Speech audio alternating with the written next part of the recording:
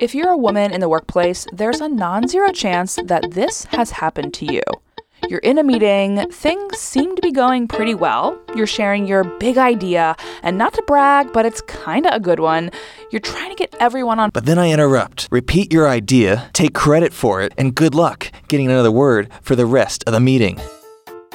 It can be a frustrating experience, to say the least.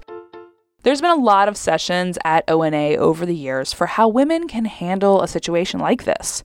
But this year, there was a session just for the guys. This is a safe space. We're going to have a conversation and nothing is off limits. No one is going to judge any question. I'm Olivia Allen Price. This is ONA On Air. In this episode, we'll look at tips for male allies, the good guys who want to better support women in the workplace. I spoke with Alex Janin, a member of the ONA video team. First off, what exactly is a male ally? A male ally is somebody that actively empowers women, in this case specifically within the newsroom. And so I attended a panel that was specifically dedicated to tips to give men tools to become male allies in the newsroom. And it was really interesting. Who was on the panel? So there were 3 panelists and 1 moderator, and the moderator was Fergus Bell. My name is Fergus Bell. I'm a consultant for newsrooms.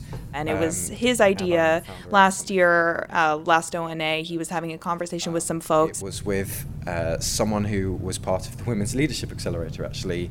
And I was like, well, what about the guys? Like, we need to know this stuff. Saying, I really wish, as a man, I could be a better ally. And I feel like we need to be speaking directly to men to be able to give them these tips and these tools. And so he conceived of the panel. He put 3 women on it. My name is Federica Cherubini. I am Audience Projects Editor at Condé Nast International in London. Hi, everyone. I'm Angela Pacenza with the Globe and Mail in Toronto. I'm Janine Warner. I have a Knight Fellowship from the International Center for Journalists focused on Latin America.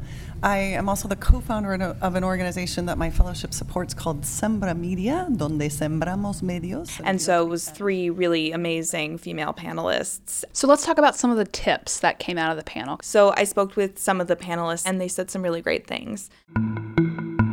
Pay attention to other men in the room. Notice if they're interrupting women more than men, and if they are, do us a favor and let a man tell other men not to interrupt us, and don't leave that to the women to have to do themselves. Just stop and take a moment to think before you react to something, to think about the language that you're using. Ask questions about how you can be supportive. Is that always the man who is leading or starting the morning meeting? Are there always men going to conferences and being asking to present at staff meetings about the projects? Remember that not everybody on your team is going to speak up, and that statistically men are more likely to speak up about things and to offer things than women. Ultimately, everything came down to, if you're not sure what to do to be an ally to a woman in any given situation, ask her.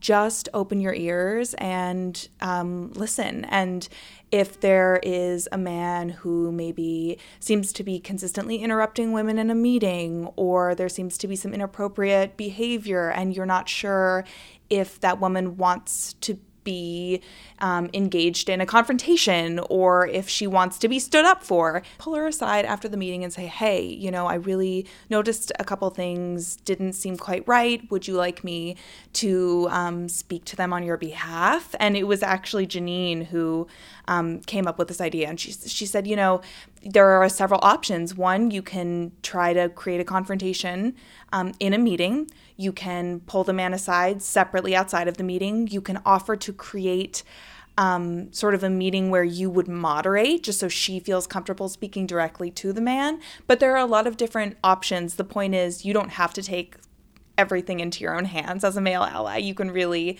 engage women, see what would be best for them, and then leave it up to them. And ultimately, then you're empowering them. And it sounds like one thing that came up in the interviews that you did after the panel was the idea of mansplaining and how to get away from mansplaining. Just for anyone who doesn't know, what is mansplaining and what were some of the tips there? Yeah, absolutely. And Janine gave a really concise, great explanation for what mansplaining is. It's basically explaining something to someone who already knows it. So just a simple thing. Could I help you with that? Do you know about this? Would you be interested in learning from me about this? Is the perfect precursor to making sure you're not guilty of mansplaining. So if you are about to embark on a long explanation about something, say, hey, would it be helpful if I broke this down for you? Is this something that you already know? Would you like me to explain this to you? Do you have any questions about this? And give them the opportunity to say, I'm good. No, because sometimes they may really appreciate the input, but a lot of times they probably don't need it. Totally. Were there any questions that came out of the audience that were particularly interesting? You know, one thing that came up a couple times was the idea of, I don't want to be complicit in a situation where I feel like a man may be acting inappropriately, but I also don't want to embarrass a woman by intervening when she doesn't want me to. And so that's when Janine's answer came up of, if you're not sure, just take her aside privately and ask her. Another really interesting thing that came up was the idea of physical space and men and women in the office. So, who was it?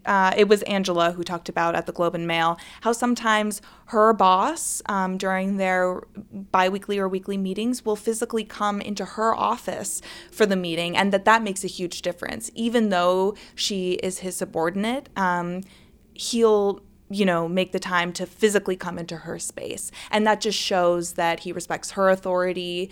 There's a level of respect created there, and that's something that male allies can do for women in their workplaces. They don't always have to come to you. You can go to them. I think it's really refreshing to see a panel like this at ONA, because I've been to ONA, in years past, and there's oftentimes a panel where you have a host of like sort of badass lady leaders who are talking about what the challenges are to be a woman in the workplace. And this is kind of, taking the problem and trying to find a solution sort of earlier on in the pipeline. So instead of getting together to share these horror stories and ways that women have had to kind of fight back and claw their way up, instead like focusing on like, well, let's look at what the actual problem is.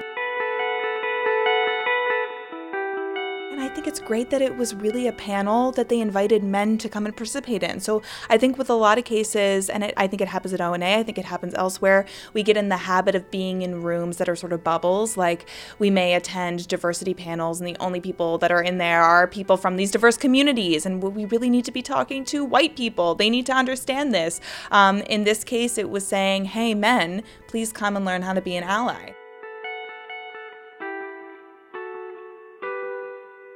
Well, Alex Janin, thank you so much for talking to me. Where can people find the video that you produced about this? Absolutely. So the ONA Facebook page and the ONA Instagram, the video will be up on there. And there's a longer cut on Facebook, 6 tips, and a shorter cut on Instagram, 4 tips. So make sure you check it out. I'll go check it out now. Thanks. Thanks so much, Olivia. We've also got a recording of the whole session online at ona18.journalists.org. I'm Olivia Allen Price. Thanks for listening to ONA On Air.